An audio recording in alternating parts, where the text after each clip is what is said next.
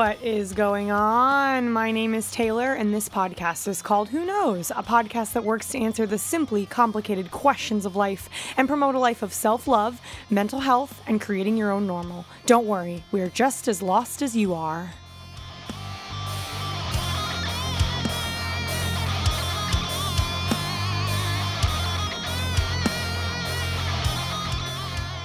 Oh, y'all, the fact that these eyes are open and this mouth is talking after that wild and nonstop vacation I just went on, that is a miracle. But seriously, I had a great time. I did it. I actually got on a plane, went to theme parks, allowed myself to put my phone away and put my work away and just devote 100% of my time and attention to the joy of being with my family. It was so beautiful and wonderful. It was so great to see all of them, and I already want to do it again.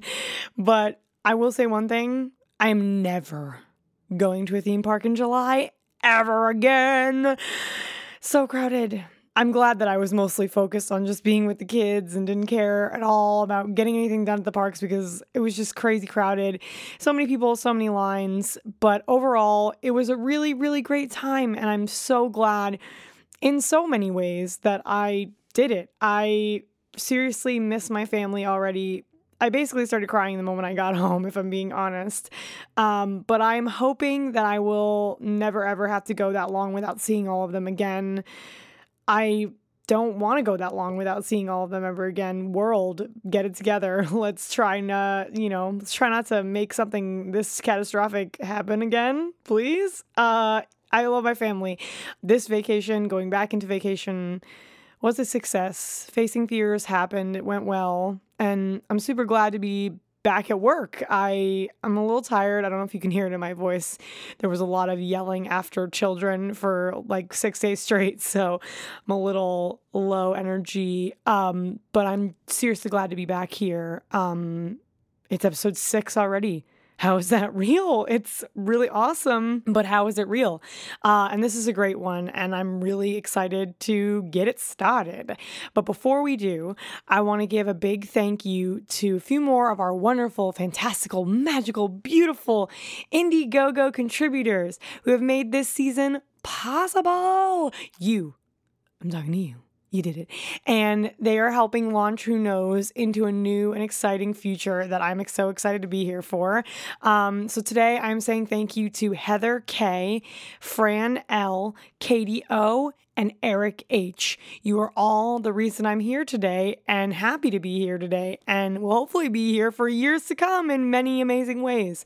Thank you, thank you, thank you so much. Still have the energy to sing. That's always a good sign.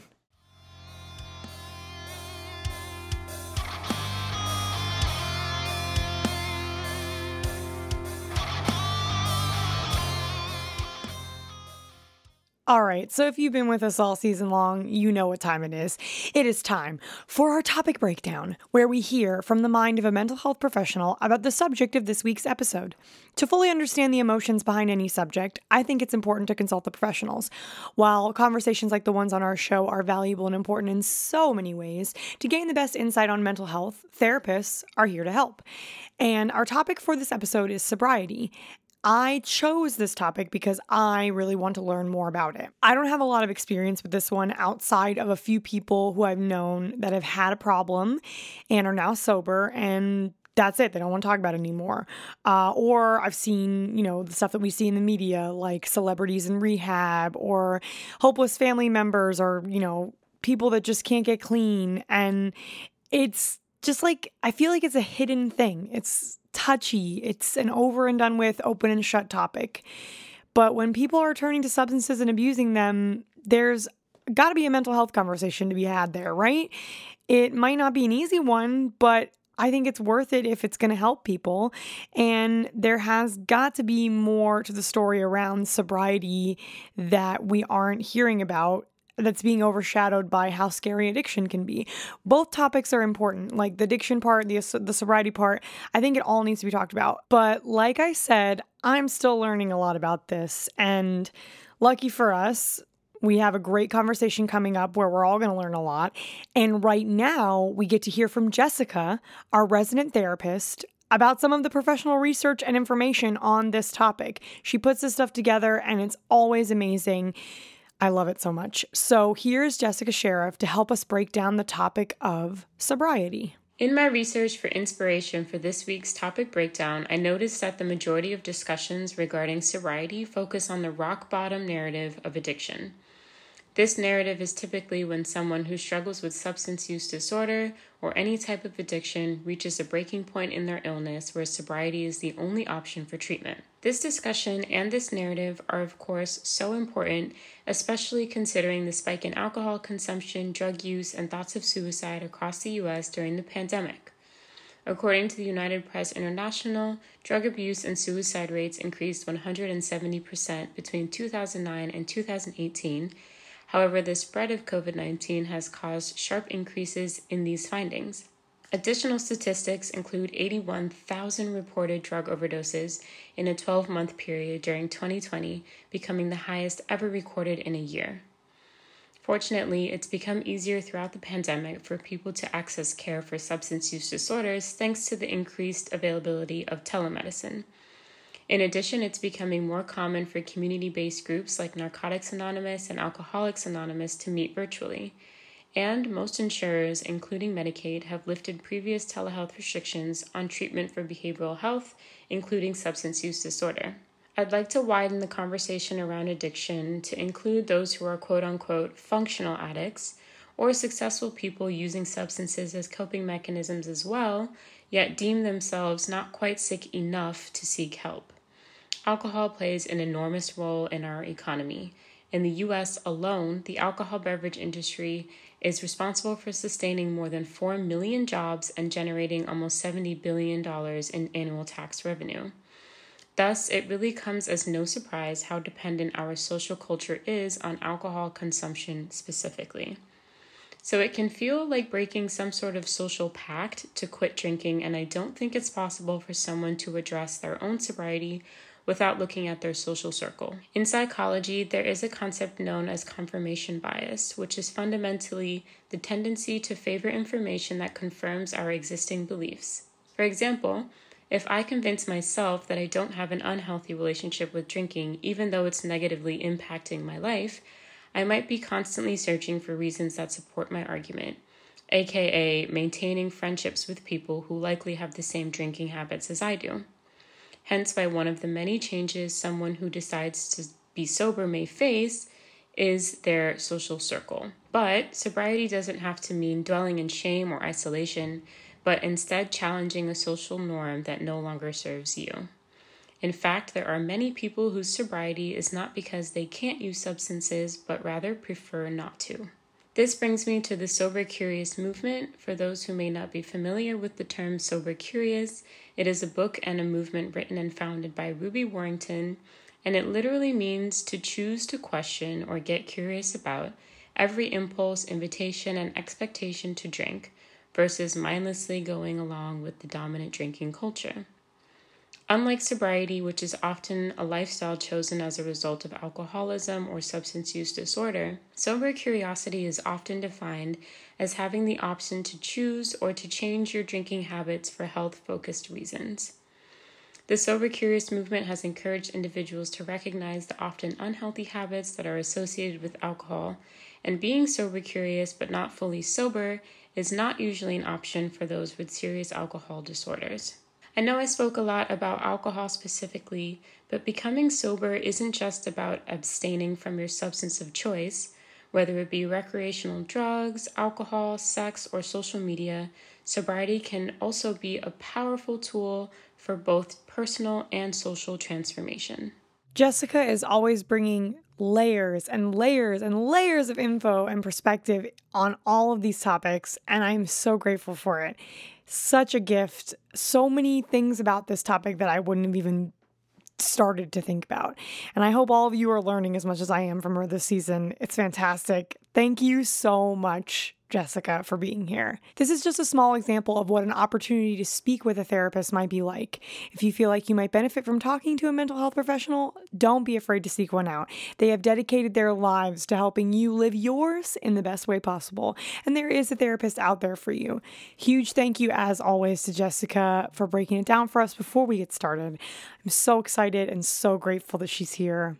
Make sure you follow her over on Instagram at Jessica Sheriff. More great info happening over there, and I'll have her linked in the show notes right now. You can go there, you'll see it, along with some great resources for places for you to find your own therapist based on who you are, where you're at. There's lots of links there. Go check them out. They're awesome. Jessica's awesome. How many times can I say awesome?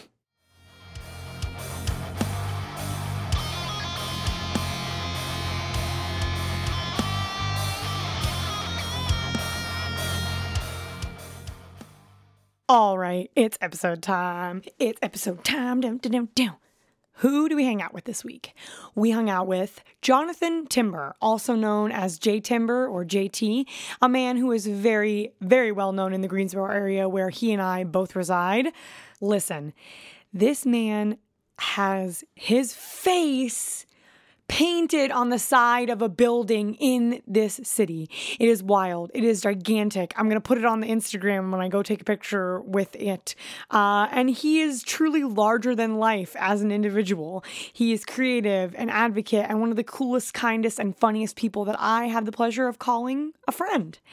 And what makes him so legendary here in Greensboro, aside from just being a fantastic person, is that he is a killer musician with solo work and his music with others such as Joel Henry, Shelby J, and as part of the Good Watts, he lends such a powerful sound in his vocals, on guitar, and in percussion. I really feel like there is no tune that he can't capture. He's jazzy, he's rock, and he is soulful in all of it, and fun, and filled with so much story and emotion behind every note. If you hear his music, you gotta go listen to his music. It's gonna be linked. You gotta listen to it. It's amazing.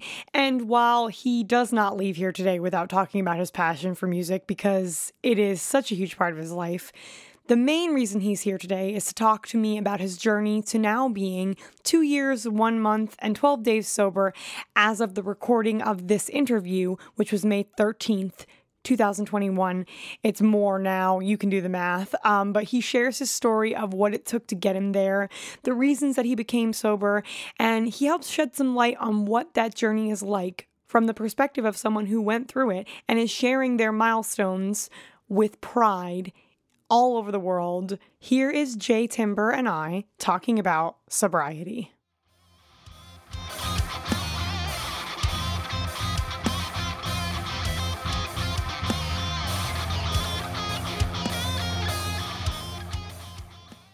JT, we're in person right now. Yes, I we're can in person. see your face. Yes. We are vaccinated. You might be the first person. You're definitely the first person who I've had on this season. The only person who's going to be on this season that I get to see in person. But you might actually also be the first person to be in my actual studio area. I'm thankful to be here, and I'm excited to talk. That's one thing that I realized over COVID is that I miss talking. I know, right? I was actually I woke up this morning and I was like, a person is coming in my house. And literally you knocked on the door and I was like, places, everyone. I was like, somebody is here. This is happening right now. This is not a drill. Yeah, literally. Like a human is entering my home. Oh my gosh. Yeah, I am so excited to get the chance to talk to you about not only your journey to sobriety, but just you in general, because I feel like everything about your story, like when I talk to people about what they do, I try not to be like, oh, you're a musician. And that's like, obviously that's a really awesome thing about you. And for you, I know it's like literally who you are. Yeah. But like, what is it about music? How did you get into it? Just like how, because I feel like that the music is obviously a part of why we're here to talk about what we're here to talk about today. Yeah. It was an insatiable, passionate appetite. I remember seeing music and watching Michael Jackson and all the greats. My dad was much, much older. And so, I listened to a lot of the Marvin Gayes and Stevie Wonders, and that was like force fed to me. And I just remember just being moved by it. The way you see a child get excited about music, that's how I want to be forever. that childish wonder. No one's telling you not to dance, not whatever. You're a kid and you could just feel it. And I want to harness that forever. And that's kind of why I couldn't get away from it. I sold cars and I thought I was going to be a basketball player before all that, but it just kept coming back to music, kept coming back. And now it's like, I see how music affects people. And I pray, I hope, whatever you want to call it, to the universe, to God, Yahweh, whoever it is, I hope that I can make people feel the way music makes me feel. Yeah. You know what I mean? No, of course. Yeah, that's exactly how I feel with what I do. It's like, I'm not just saying all these things and doing all these things just for care. fun. Yeah, I really give all of the possible shits that I can. Yeah. Like every shit I have, I all give of it. to what I do. I'm giving all my shit. Yeah. So how long have you been playing? How long have you been a working musician? I've been a working musician since I was 18. I could say that's when I was like, this is where I'm going to make my money. And I was working at a car dealership, and I was doing the car dealership by day and going to the studio by night and not sleeping. And that's when I knew that it was like a passion. Like I didn't care. I'd rather not sleep and go to the studio. And I was just going there every day and learning. And then eventually, stupidly, like 3 months into the endeavor of music professionally, because I played music my whole life. But when I was like, this is it, I was like, I quit my job. Like at the moment, it was the dumbest thing ever because it was a financially secure job. But I was like, I feel like I have to do this all the time. And I remember just playing every day, and my mom, oh my gosh, and make some money. I was like, no, I got to do this, Mom. I'm a musician. And it was a whole lot of that. And then I finally started to figure out how to make it my living.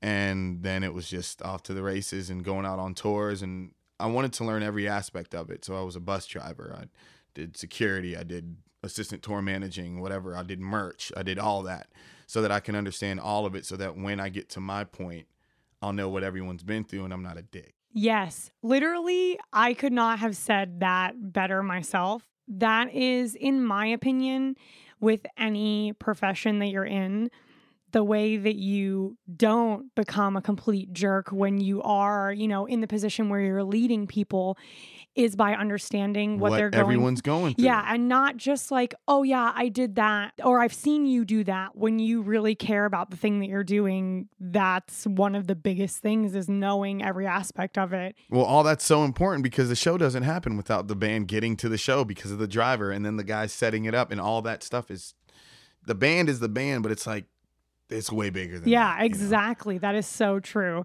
Where in your journey with music how do you even ask, what drugs were you on? That's how. That is exactly how. And this is the reason I wanted to have this conversation is because I feel like there are, similarly to mental health, there are stigmas and tropes surrounding sobriety and addiction, where it's like, I have my chip, or like the mantras that people say, and like, the meetings, and I'm an alcoholic, and like all the things that you see in movies. Yeah.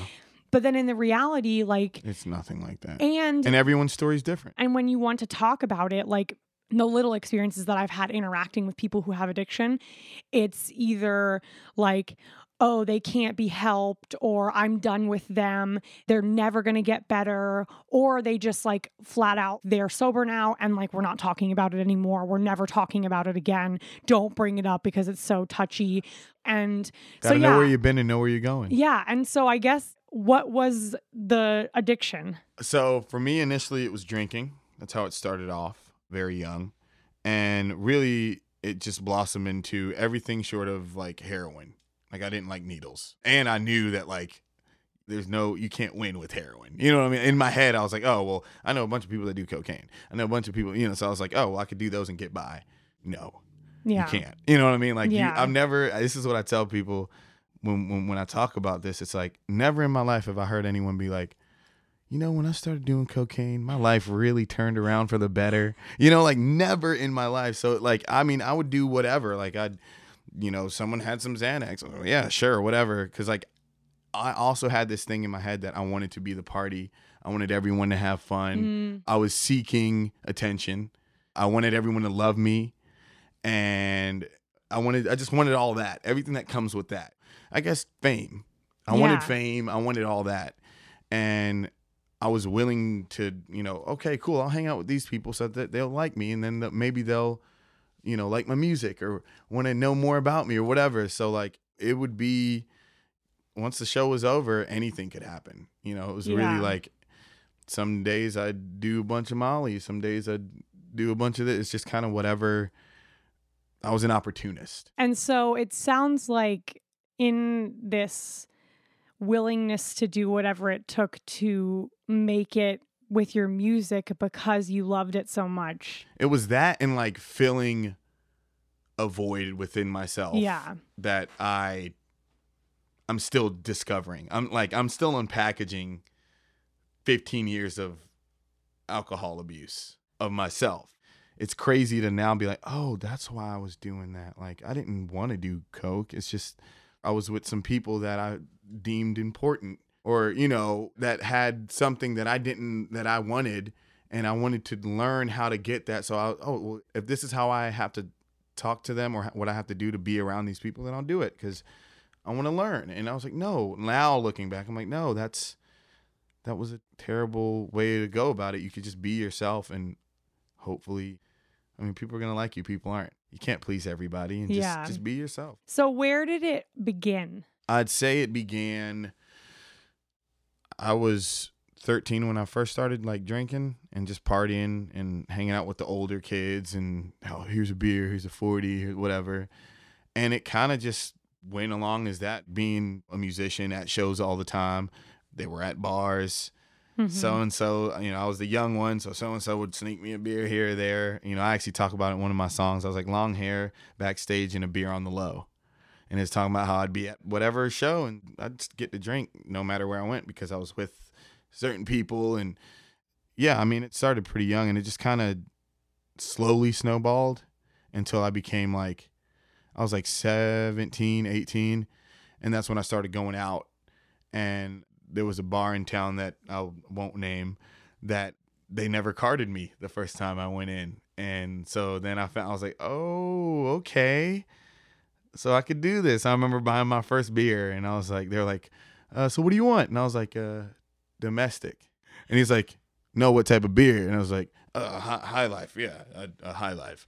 And that's all I drank because I just didn't think about what I was going to order, And so that was it. And then I was bringing my friends there, and like, it was our spot. And then it got bigger and bigger. And then next thing you know, I was just drinking every day and just partying. And I was in the pursuit of the party and not trying to deal with whatever I needed to deal with in my life. And then when did it become more? Like, when did the drugs come in? That was throughout my 20s. Yeah, I'd say like once I turned 20, like I'd see people go missing at a party. Where'd those people go? I want to go hang out there. I've been there. I remember those parties in college. Where are those people? Why are they? What's going on in that room? Yeah. They'd open the door, you'd see a bunch of smoke and like a cool poster. And you're like, oh, they look like they're having fun in there. Oh, and me being me and my personality, I would make friends with the wall. So it's like I'd work my way into a room and then be like, oh, this is what's going on in here. Okay, well, yeah, I'll try it. And the next thing you know, it's like, I'll do it again tomorrow and again tomorrow. And then I didn't realize I was doing it every day. Then it just would snowball, and I'd lose track of days, and it was stupid.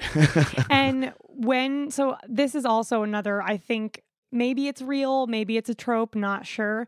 Did you have your like, and that's when I knew I needed help, and that's when did you have your rock bottom moment?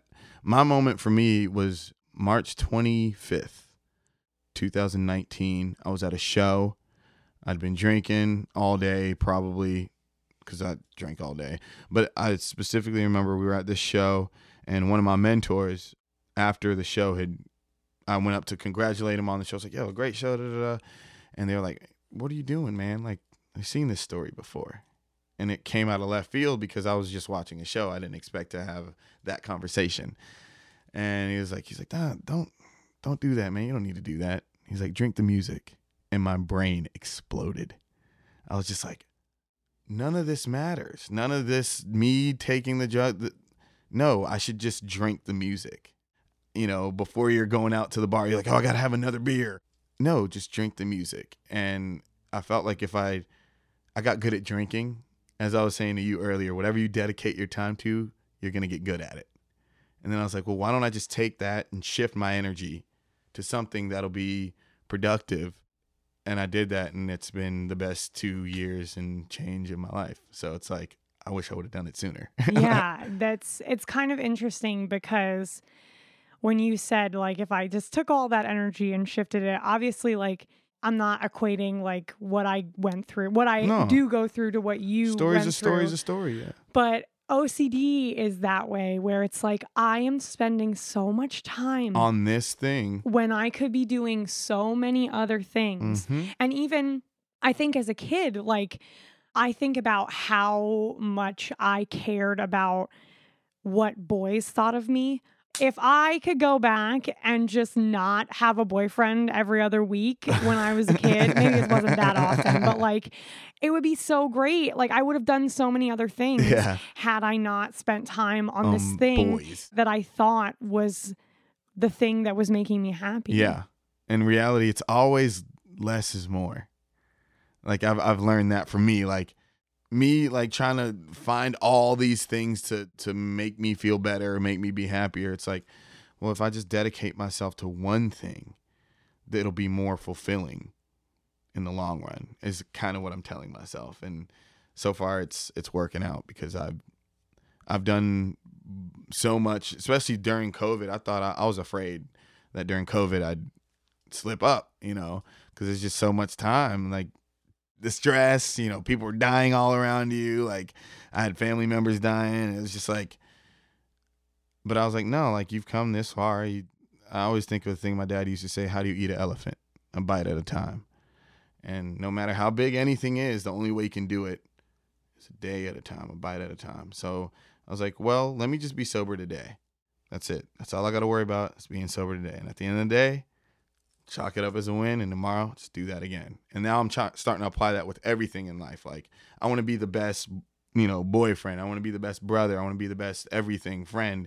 Let me focus on just doing that today and being the best at that today. Because eventually I'll look back and I'll see, hopefully, 70, 80 years of me just diligently working towards the goal of being better every day, and hopefully it'll lead to a great lifetime. And when you're thinking about, when you're going through those day-to-day moments, are there things that you think about, that you draw from, that are like, that is the driving force to keep me clean?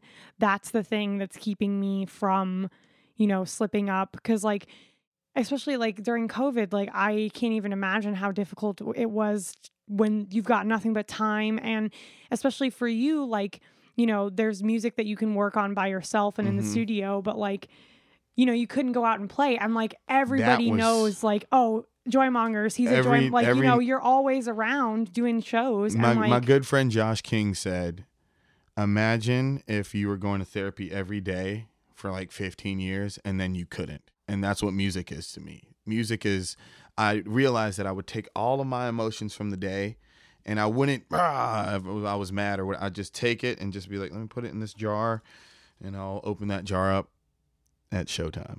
And I'll just take that energy and force it into something that'll eventually become more positive.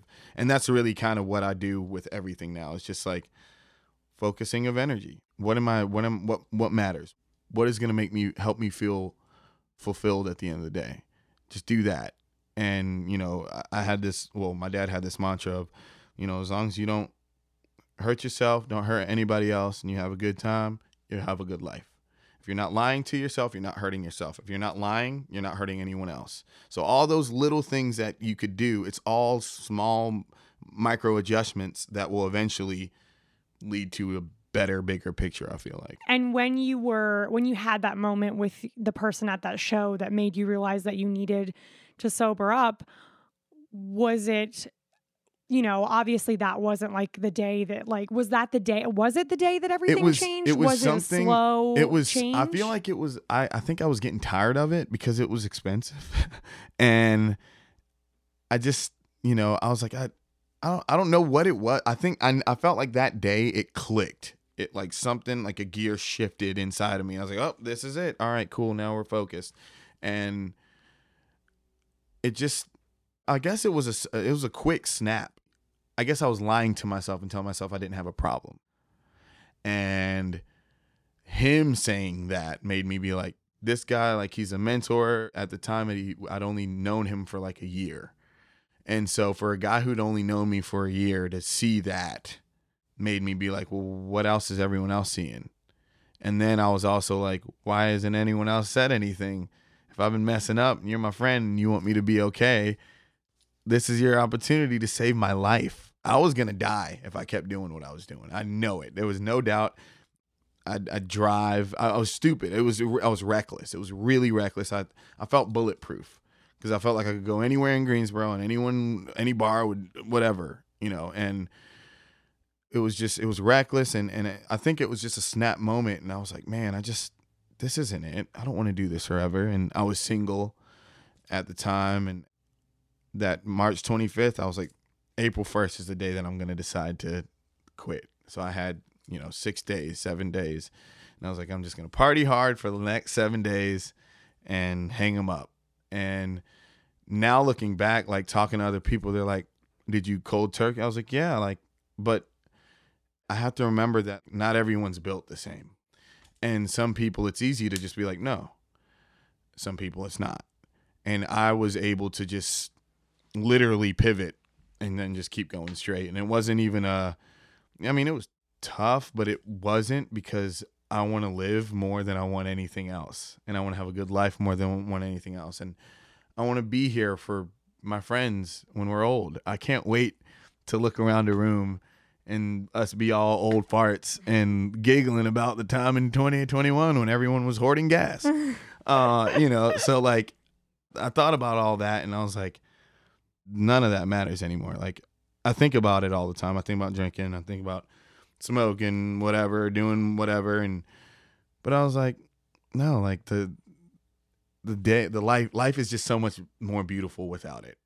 And your reasons why are more powerful than anything, any drug. And, and the high that I get from music is the highest high I've ever had.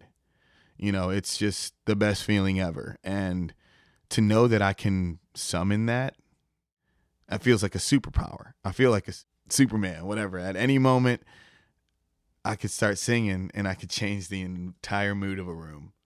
And I know it. And it's like, that's cool. So now I'm like, I just want to be the best at that, so that at any moment in life, I just want to be prepared for whatever comes. Because I don't know, maybe one day I'll meet this producer, whatever. I just want to be prepared, because that's the thing that I love is music. So let me just be awesome at that. And I say all that and I'm going to call myself out. I don't focus enough energy on it as I should.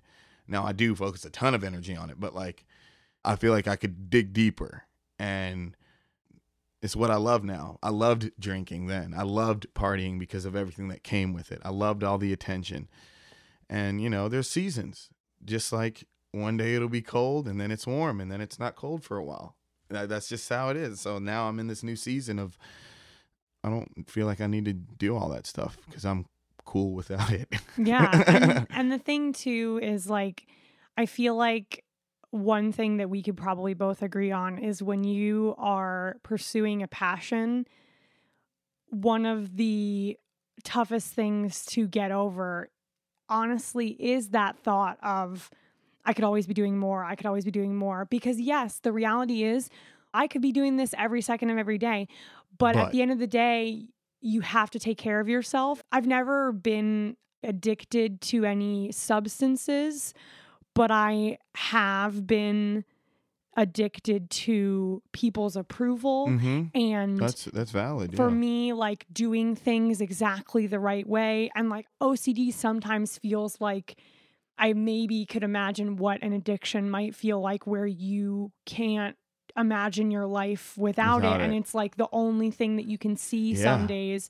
And it gets in the way of everything that I'm doing. And, the only thing that I can do with OCD is just keep working toward a better existence for myself. It's never going to completely go away. Like you even said, you still think about. Yeah. Every single day I think about drugs and alcohol every day. I just know I'm better without it. The last 7 months has been me blowing my mind by me saying something and then it happening. And that's kind of been my whole career, is just, but it's not so much like, oh, the stars aligning. It's no, I had a goal and then I lined myself up with it and then just kind of worked towards it until eventually it happened. And so I'm just taking that approach with everything. Set a goal, go for it. And then you'll get it. And it's not easy. Like, it's not just like, it's like, I mean, some things will come easily. Yeah.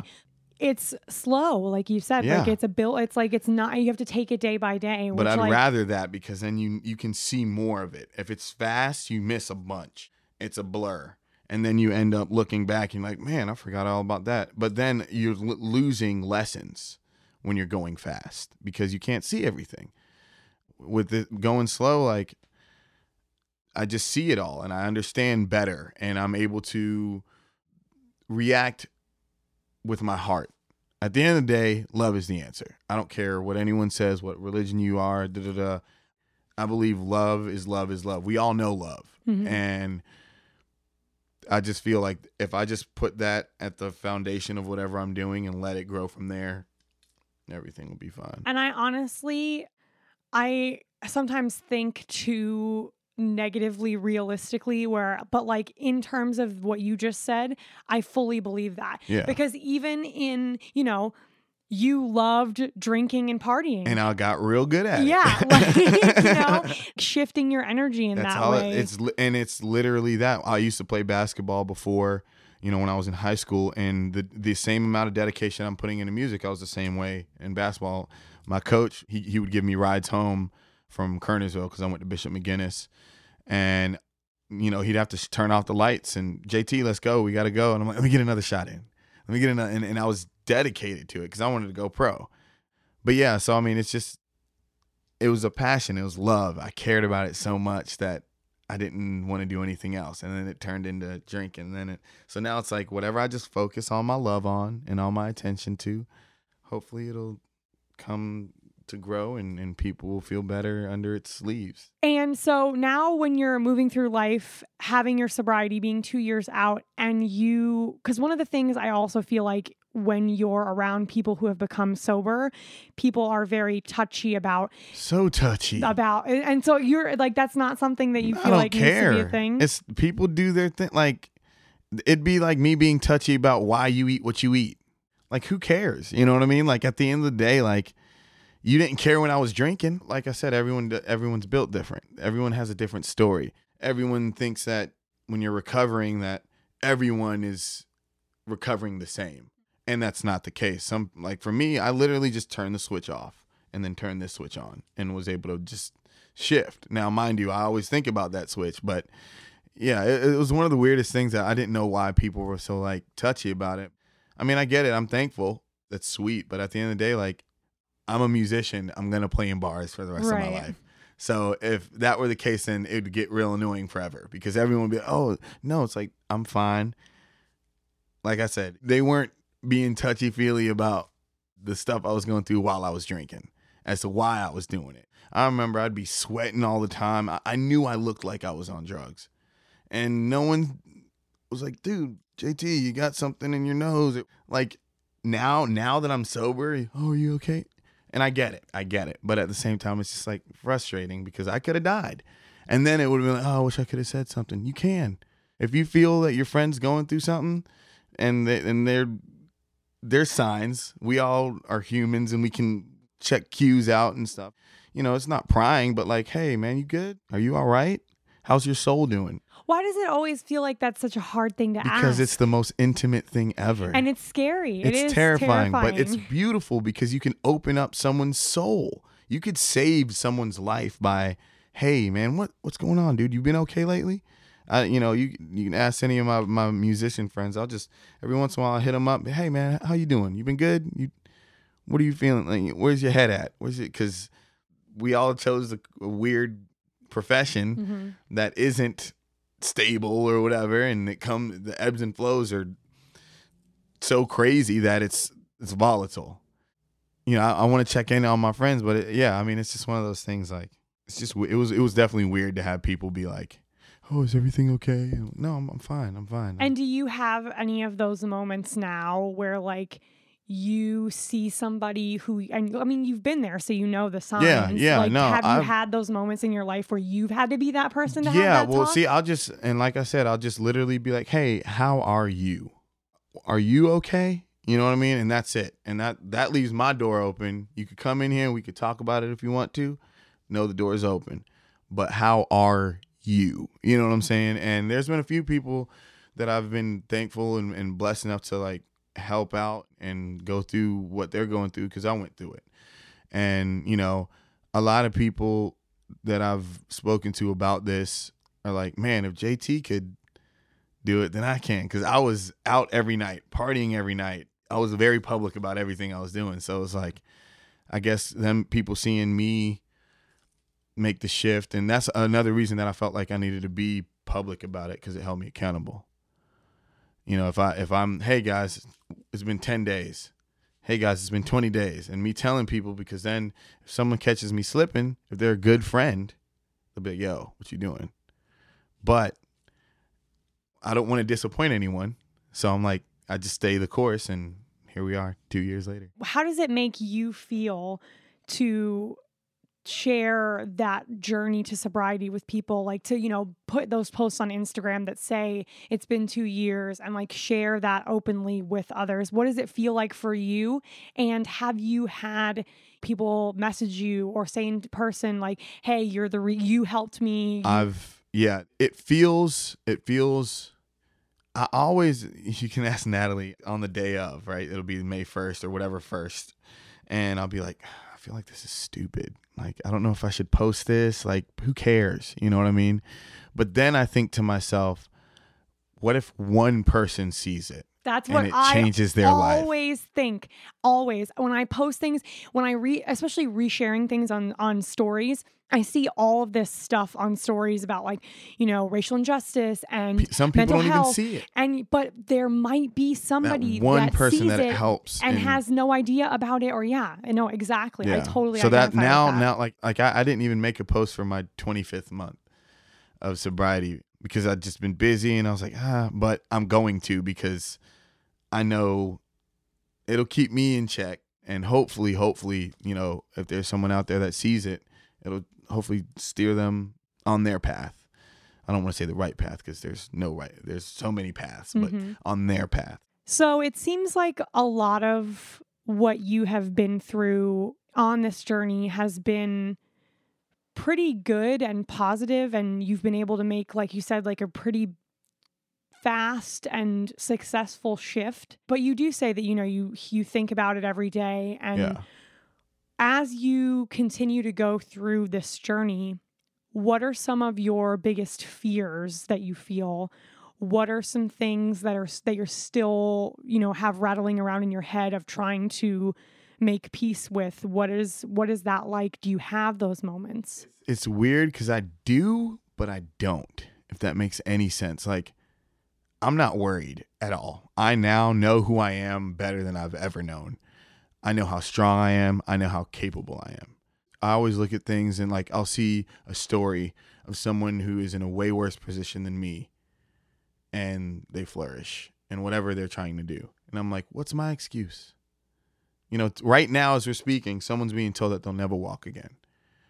And they're going to walk because of determination.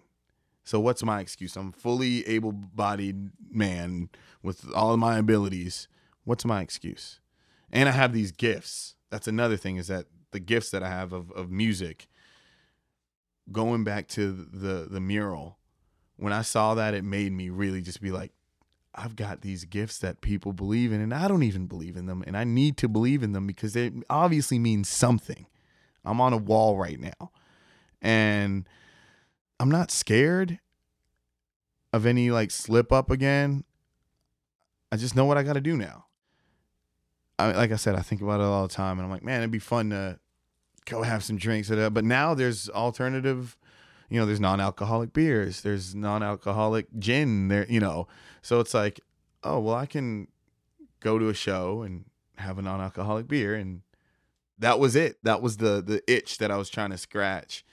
And it's just like, yeah, I'm not really scared or afraid of slipping up just because I know what it's going to take for me to be who I want to be. Yeah, and it seems like maybe even the only one inkling that you said that you had was during COVID when, Yeah. I mean, It was everybody just questioned stress their and whole questioning damn everything. existence. Yeah. And like, like I said, I mean, I like to go towards the adversity because I know that things on the other side is going to be, greatness. So I was like, me being in bars and playing shows is as close to the devil as I could get. That's true. And I used to live with this mentality of I wanted to be as close to the edge without spinning out. And I knew that that's not successful because you'll eventually spin out. And now it's like taking that same energy and being close to the edge and not doing it. And being like, I got it. You could put the devil right here in my face. And I'm good. Where does that strength come from? I mean, I know that there are people out there who have relapsed multiple times. Their family's given up on them. The experience that you have had, in some senses, sounds like it was almost easy for you, but it is not easy for everyone. And I don't want to say it was easy. I don't want anyone to think like it's hard. It's annoying for me. I wish I look at people like, man, why can't I do that? That's dumb that I can't do that and be responsible. But I don't want to say it was easy. But I think I'm tricking myself into thinking it was. It's working for me, I just know what I want to do in my life right now. And I know where I'm at and I know how to do it. I don't want anything to get in the way of that. You hear people say, love yourself. It's like, that's kind of it. Like, I figure with all that, I wasn't loving myself because I was dealing with, the death of my father. I was dealing with a whole bunch of my dad dying, and it's like in my head, it's like, now I'm the man of the, you know what I mean? Like, and then it was kind of like loving myself, and I understood that people love me, but like life is crazy and we're all going through what we're going through. And sometimes people won't love you, and that's fine. And you could just love yourself and get through it. And that's kind of how I've just done it for myself. It's just been like, well, no one else has had your back, so you got to get your own back. I cry. I will cry. I'm cool with crying. And, that's emotion going out. I need to get that energy out of me. That's why you're doing it, in my mind. And so it's like when I have those dark days, I'm like, sit in it, be in it, fall apart completely. Let everything crash. It's okay. Like I was saying, leaning into the adversity. If I'm feeling that way, fall apart, because eventually you pick yourself back up and you look at the pieces that are on the ground and which ones do you want to continue with. And then I just pick that up and rebuild myself and keep it moving. Yeah. I mean, that takes a lot of strength, and I really do commend you for that. Thank you. And I commend all the people out there that have gone through that, because I know there are so many people who deal with this, and it's similarly to mental health. It's almost invisible in the sense that I almost would like to say that, based on what you have described, that it's not invisible so much as it's ignored. Because you said that people, you had so many people who could have said something to you and never did. And honestly, maybe it wasn't their place to say anything. That's but like, true. if I love someone and they're not doing well, I want to do whatever I can to make them be better. But that's how I work. And we've also, like I said in the beginning, we've created this kind of like weird, almost barrier around this topic because of how it ravages people. What are some of your favorite things about the fact that you're now clean for over 2 years? Waking up without a hangover is the best thing. That's really like 90% of it now. Waking up and not feeling like I want to crush my own skull. I'm stopping and smelling the roses. I feel like everything was just, because everything was a blur. I didn't remember so many things, but also at the same time, I was doing a lot of the same stuff every day. It was a creature of habit. This time I might have a beer here with studio, beer with lunch, casual. Oh no, I've only had a beer here. And then, well, at the end of the day, you've had 12 beers, and then you go out to the show, you get a couple shots. You know what I'm saying? So it's like, I like waking up early. I remember telling people that I would never stop drinking or partying. Like, I'm going to party forever. And I love waking up early. I love having the whole day. My body feels amazing. You know, my skin cleared up. All the good things that I was missing out on while I was poisoning myself, it took a toll on me. Like I've talked to people that are like, damn, JT, like I remember seeing you when you were like 23 and you looked rough, and you look better now at 32 than you did at 23 because you were deep into your drugs and whatever the hell else you were doing. So it's like, yeah, I just love life now, because before I didn't, and that's why I was doing everything that I was doing, because I didn't want to deal with it. But now I want all of life. I want to head on as much of it as possible, the good, the bad, the weird, everything, because I know that in the long run, it's just going to create memories and stories, and I'll be able to get through it. If I could get through that, I could get through anything, you know, in my mind. You know, a thing I always say is, you know, you survived 100% of the terrible things you've been through. Every single one of us, everyone that's living, I say it at shows all the time. I'm like, guys, don't forget, you have survived 100% of the worst things that have happened to you. And I've had this whole notion lately of like feelings. We all have them. They just come to us differently. You know death, you know happiness, you know, we all know all that stuff. But for you, it might be doing a podcast. For me, it's doing music. For so-and-so, it's drinking. For what, you know what I mean? But we all have those things that we love, like that we feel. And I feel like once we all realize that we all have those emotions at the core of us, I feel like we will understand each other better, because it's like, oh, you're just upset because that's your thing. Or I'm upset because, you know what I mean? So it's like, and the best thing that we can do is try to open up about these kinds of things. It's never going to be because we're all easy. going through it. My thing that I always say in most of the writing that I do, or whatever I'm doing with Who Knows, is I say, it's not easy, but it's worth it. It's totally worth it. Like, even if it doesn't feel but like everything it's hard worth is worth it. Yeah. The easy stuff, you're like, oh, well, that was cool. That'll happen again. But the hard, when you put in the hard work, you know how much time it takes to do what you do. People don't see all that. They see the tip of the iceberg. Yeah.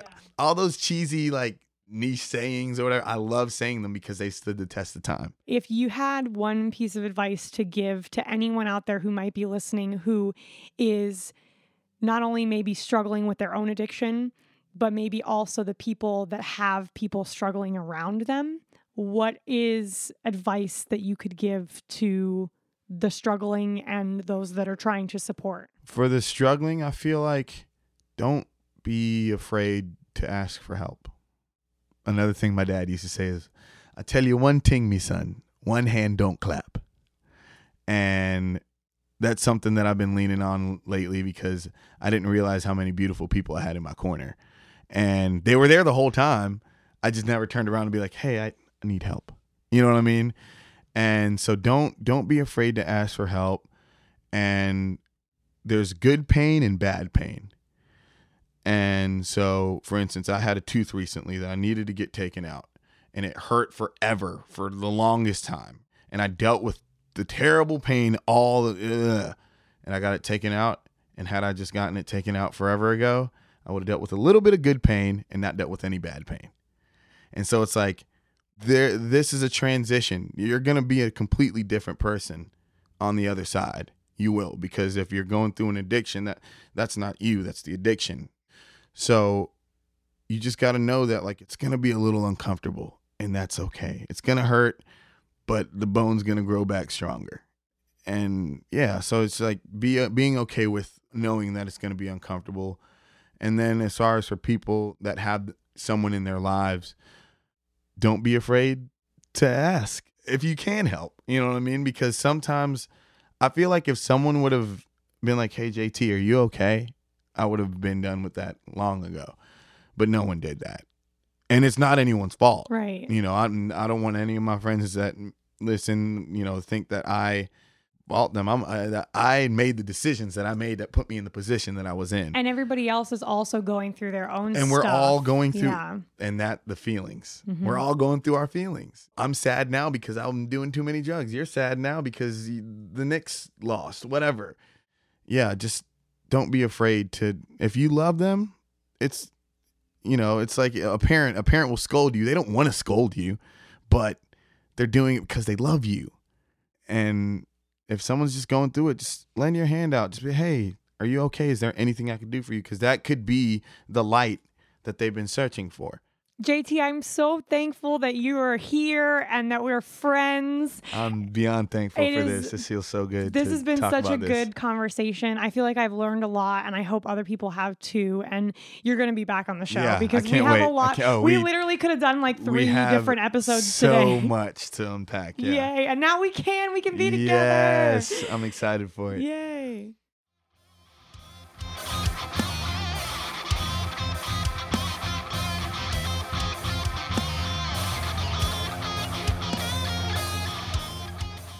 Wasn't it crazy to hear 2 people in a room talking together on a podcast?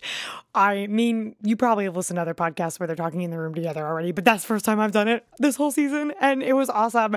I'm so happy. I hope that you loved this episode. Thank you all so much for listening. I hope that you got something out of this episode, whether it be some insight into the life of someone who has been through addiction and is now truly enjoying their sober life, or maybe you have found the courage to talk to someone who might need someone to be there for them, to ask, how are you doing? It seems like a simple thing, right? But it's so powerful, and I think it needs to be happening a lot more often. And of course, as I always say, we encourage you to have conversations like these with people in your life. The more conversations like these we have, the less we feel so alone trying to figure out life, and the closer we feel to those that we love. And don't let anyone try to convince you that you shouldn't talk about your feelings. They are valid and they're important, and they could save somebody. And sharing your feelings might help another person have the courage to share theirs. It's really important. I love this talk with JT so much. He shares so much in so many ways in this episode and beyond. Like, what you got in this episode is who you would meet if you meet him in person. And it just gives me so much hope to know that there are others out there willing to have these tough conversations for the good of humanity and are just like verbally and literally just embracing the tough stuff so that we can move through it in a way that feels supportive and progressive and good. There's so much good in this conversation, and there are more people who see emotion as a powerful and good thing to have, which is great. JT, you give me hope. You are amazing. And thank you so much for this fantastic conversation and for just being you.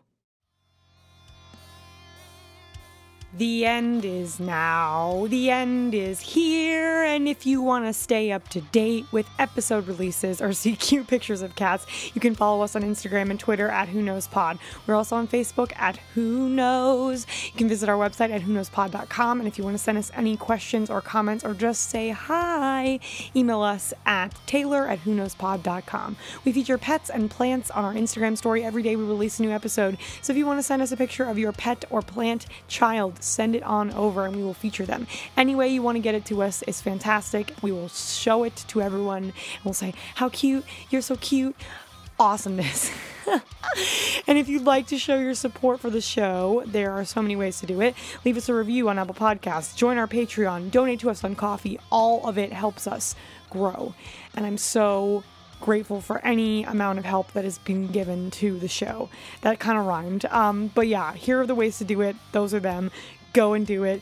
It would really mean a lot to me, and I'll give you a shout out on the show. Any way you help, you get a shout out. You get a shout out. You get a shout out. Shout outs for everyone. All right, vacation is over. I am back. I need a nap. But I'm so glad to be back and to have this place to come back to. I think about the days when I used to hate coming back from vacation, and I'm glad that those days are over and that I'm here loving my life, being with all of you. And thank you all for being here and for being my love and my happiness and the place I get to come home to. And as always, who knows who's out there, but I love you, and thanks for listening. This episode was hosted by me, Taylor Dankovich, edited by Kirsten Bowman. Our music is written and performed by the Isaac Kailoff Project. Songs about rainbows. Miranda sings Rainbow Connection.